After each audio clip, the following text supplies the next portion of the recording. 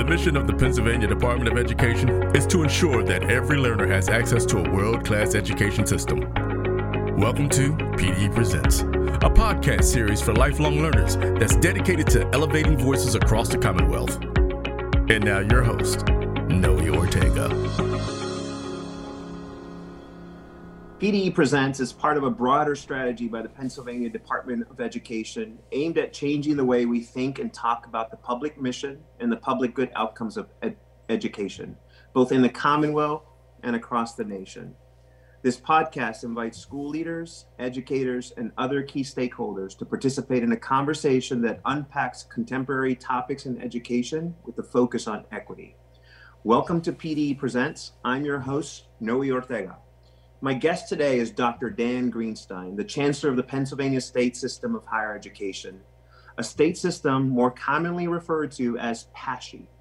Chancellor Greenstein, or more lovingly referred to as Chancellor Dan, as our communications team found out in digging through your social media footprint, serves as the Chief Executive Officer of the state system, which operates 14 public universities, serves nearly 100,000 degree-seeking students, and thousands more enrolled in certificate and other career development programs. Chancellor Dan, welcome to PDE Presents. Great, thanks for having me. Glad to be here. Welcome. So, Chancellor Dan, for those who might be meeting you virtually for the first time, what is something that you might be willing to share with our listeners about who you are as a professional and how you approach your work?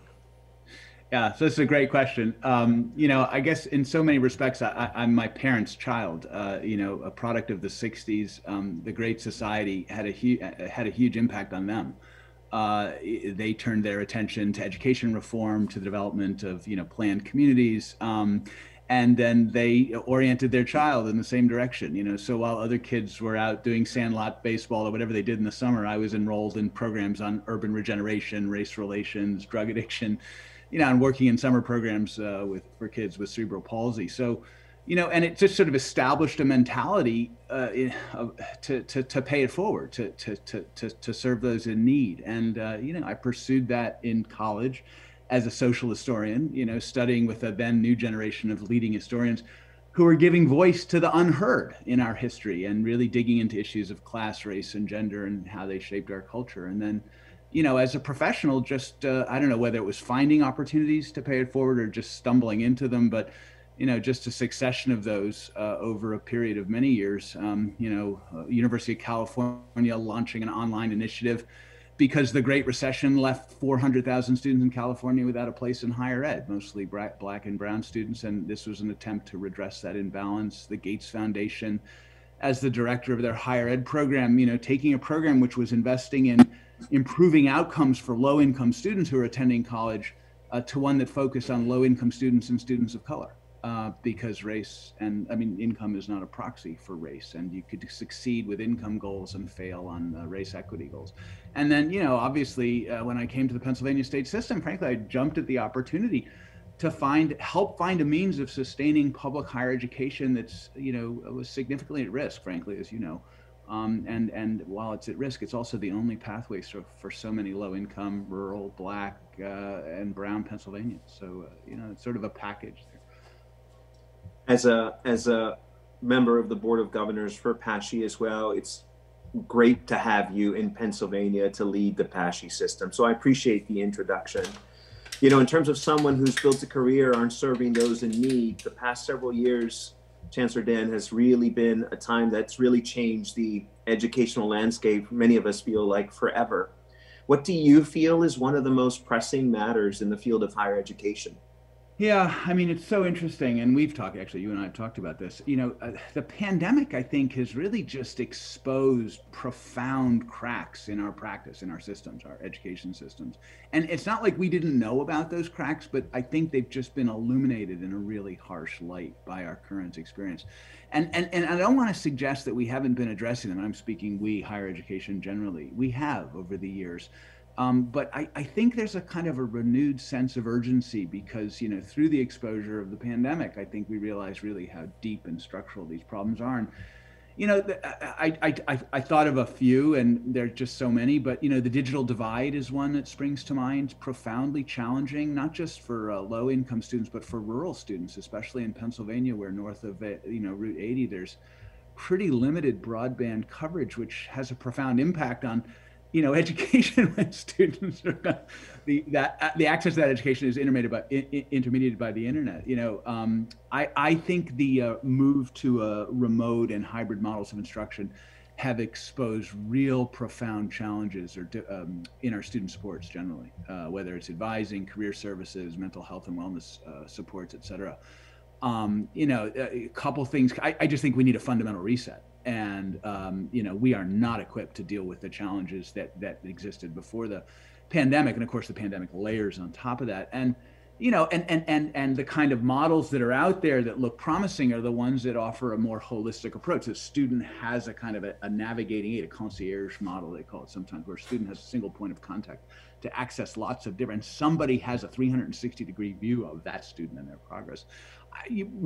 I think that this has obviously sort of exposed the challenges that we're facing, carrying historic models forward. And then the last one, and this, is the equity gaps. I mean, you look at all the data on enrollment, on student outcomes, and they are profoundly disturbing. And they were disturbing before the pandemic, but the pandemic exacerbates the sort of divide between access to and completion of higher education degrees that exists between Black, brown, and white students, and between low and higher income students. And I want to pause here because, and I still don't understand this, to be perfectly honest, that those trends, which have been pretty uniform across the country, have not borne out in the Pennsylvania state system universities.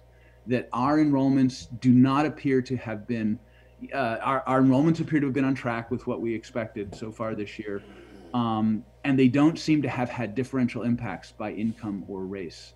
And we're still working through the data, if that's the result, I'm not sure I understand why. It suggests to me that our universities, despite the many challenges that they have, their affordability advantage, their local nature, they're known by the communities surrounding them, has potentially helped us overcome some of those challenges. But the broader national perspective picture is quite concerning. Yeah, and I think with every passing day, we're learning more and more about what these long-lasting impacts are going to be, and it'll be interesting to see what some of those differences in impact across the various sectors, including PASSHE, would be.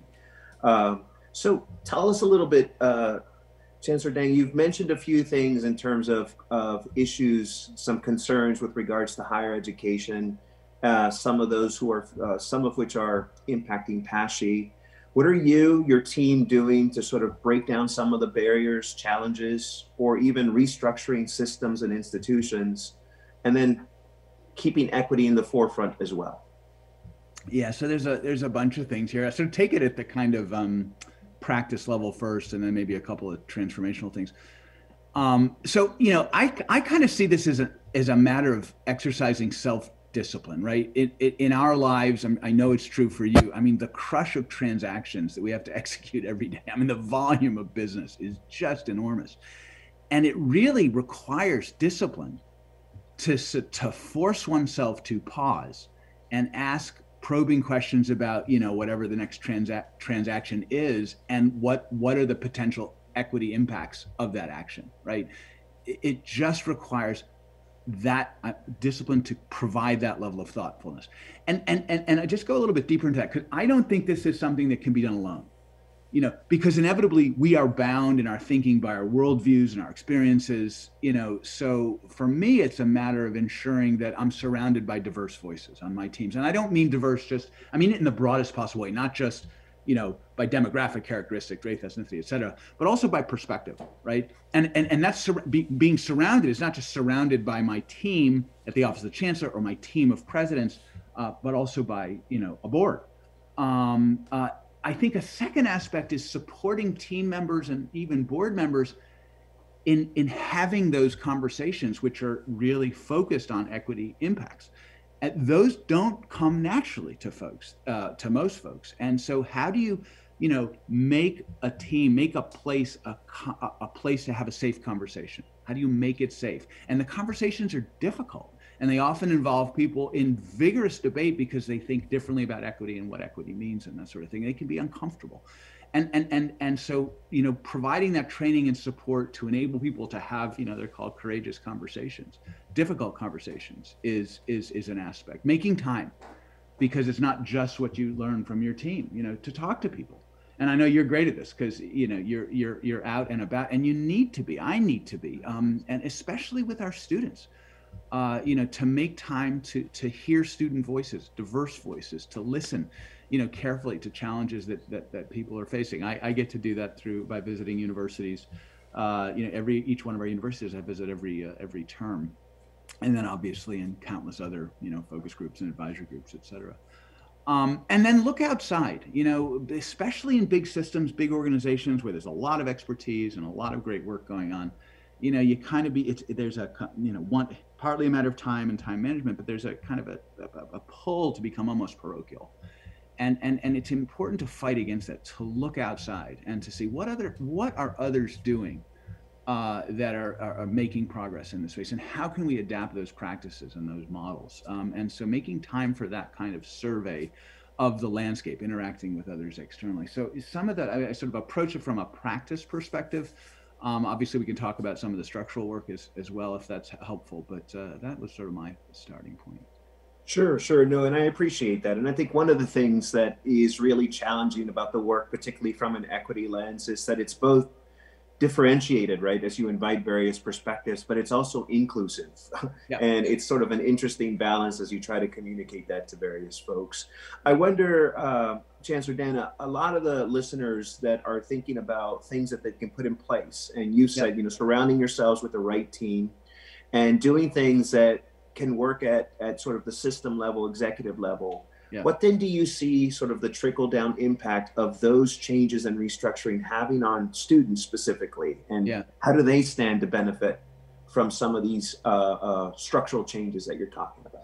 Yeah, I mean, in so many different ways. And, I'm glad to say that here at the Pennsylvania State System, it looks like we're beginning to show the results of several years of really focused attention. They're showing up in, improved access for underrepresented minority students, growth in their enrollment, some movement finally against the equity gaps that exist in terms of student outcomes, some movement in terms of diversification of faculty and staff. So some of the key indicators are beginning to sort of show progress. And they don't happen overnight, and this. I mean, this is long, hard, consistent effort, and the indicators move super slowly. But but I'm proud of that, and I think our folks should be proud of that. I mean, some of the good news, I think, from a practice perspective, is that there's emerging playbooks out there that are built on data and research. So it's possible to now, in a way that it probably wasn't 10 or 15 years ago, to identify practices that work, that have an evidence base under them, and then to begin to think about. So I always, again, it goes back to that point earlier, looking outside. I'm particularly sensitive to this, having spent 6 years at the Gates Foundation, investing in the identification and of practices that work and building an evidence base under them. A couple of highlights for me that are really beginning to show progress here. One of them is it's so obvious, but it's so often overlooked, is that, begin by assessing the problem analytically with data. Understand what are our enrollments looking like? What are our students, where are students dropping away? Where are we seeing more and less progress with diversification of staff and faculty? Use the data, give it visibility, let everybody look at it, and then use the data. The second thing, and we learned this from EdTrust, from IHEP, from other national organizations who've been active, use the data to decide where to focus efforts and to establish clear and measurable goals, whether it's with respect of, I want to see underrepresented minority graduation rates improve by 10% over, X number of years, or I want to see this growth in the diversity of our faculty and staff. And we've done that. So we've used the data, we've decided where to focus our efforts. In a system like ours, you see those kinds of strategic or, goal-oriented work coming at two levels, one at the university. Each one of our universities has made diversity, equity, and inclusion a priority. They land on different goals. I think most are really focusing on student success. Some are looking at diversity of staff and faculty. Some are looking at free speech. So there's always a combination. They're always somewhat different, which is good. At the system level, it's about establishing clear expectations. There is an expectation that our presidents and their universities focus on making their campuses more diverse, more equitable with respect to their outcomes, and inclusive with respect to making sure everybody feels welcome and at home. And hold our universities accountable for reaching those goals. And we do some work on sort of shared, there's things that make sense to do collectively. We've done a lot on free speech. We've just implemented a sort of mandatory training for all faculty, staff, and students. We have a coordinated approach to communication. So I think, that sort of, you start with the data, use the data to identify clear goals and strategies, and then, a couple of other things, be clear in establishing expectations. The board has been clear. The chancellor needs to be clear, but a president needs to be clear about their expectations, a chair of a department, a dean. This requires all of us to make diversity, equity, and inclusion a priority and to expect that of our colleagues. So that's important.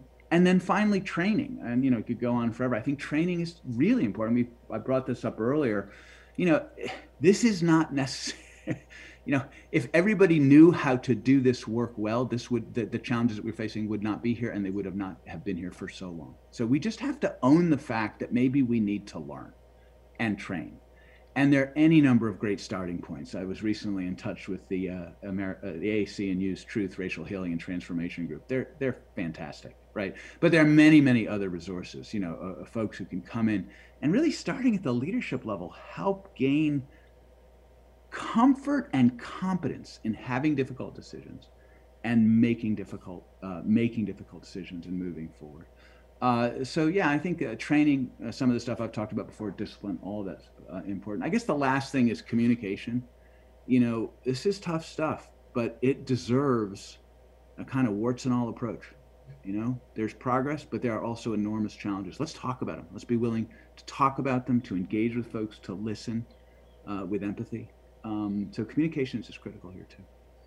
Appreciate that. And I think what you've offered to all our listeners, many of them who might themselves be in positions to lead, is to move beyond the nominal understanding, have some transparency around the data, be open to the idea that this is important, and take advantage of the plethora of resources that you just identified available. This is not a new issue or concern. It's something that many people have been talking about and trying to deal with for a long time. So there's lots of entry points. This is also, Chancellor Dan, hard work, and it's taxing work. I wonder what you might share with those who are listening today of some of the things that you do to sort of give yourself the space to think about mind, body, and soul in addition to pursuing the work. Yeah, so this is hard, and resilience is really important. You're going to get, if you're going to really make meaningful progress in this area, you have to expect to be really uncomfortable and to get beaten up. It's just, and I've had this experience at pretty much every one of my roles.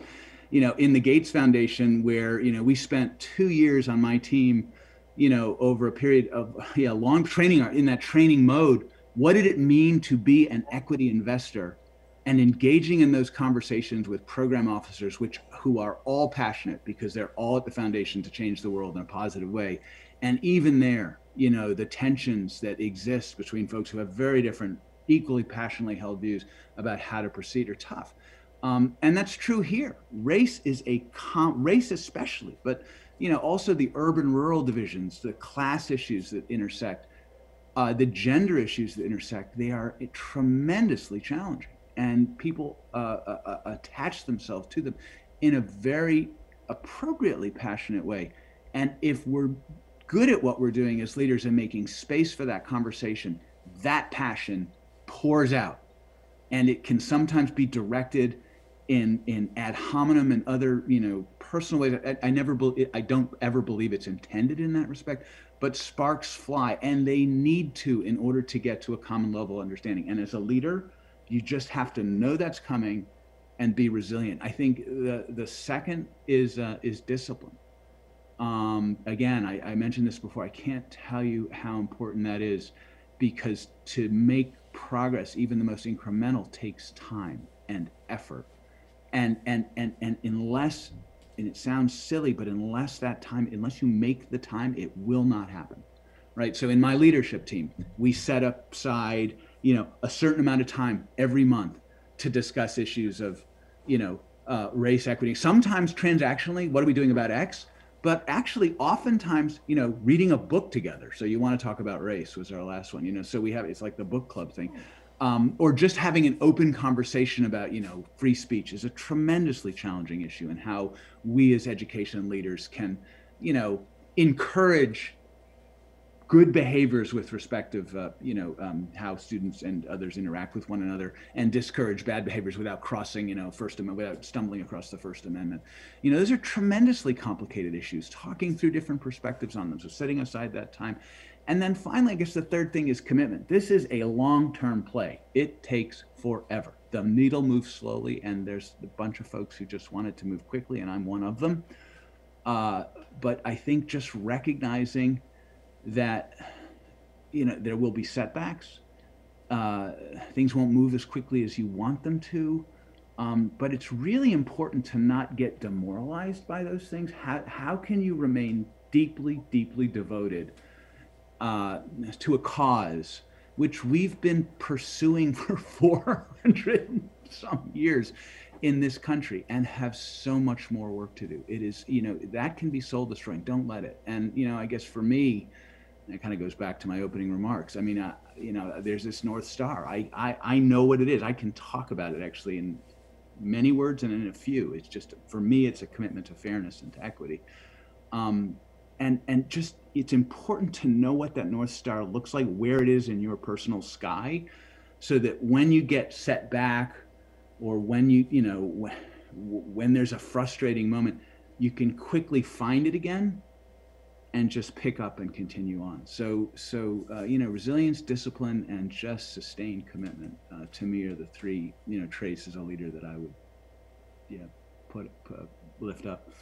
I appreciate that, Dan. And if it isn't clear to our listeners now, it should be clear that the PASSHE state system is in good hands with someone that's a transformational leader, who has a real commitment to equity. And as you opened up in your introduction, someone that was raised and nurtured to pursue this line of work. Dan, it's been an absolute pleasure talking to you today. Thank you for joining us. It's always a privilege to interact with you, and we want to wish you the best of luck in all you do. Thanks, Noah. I appreciate it. Thanks for having me. And thank you to all those who joined us today for PDE Presents. We'll see you next time.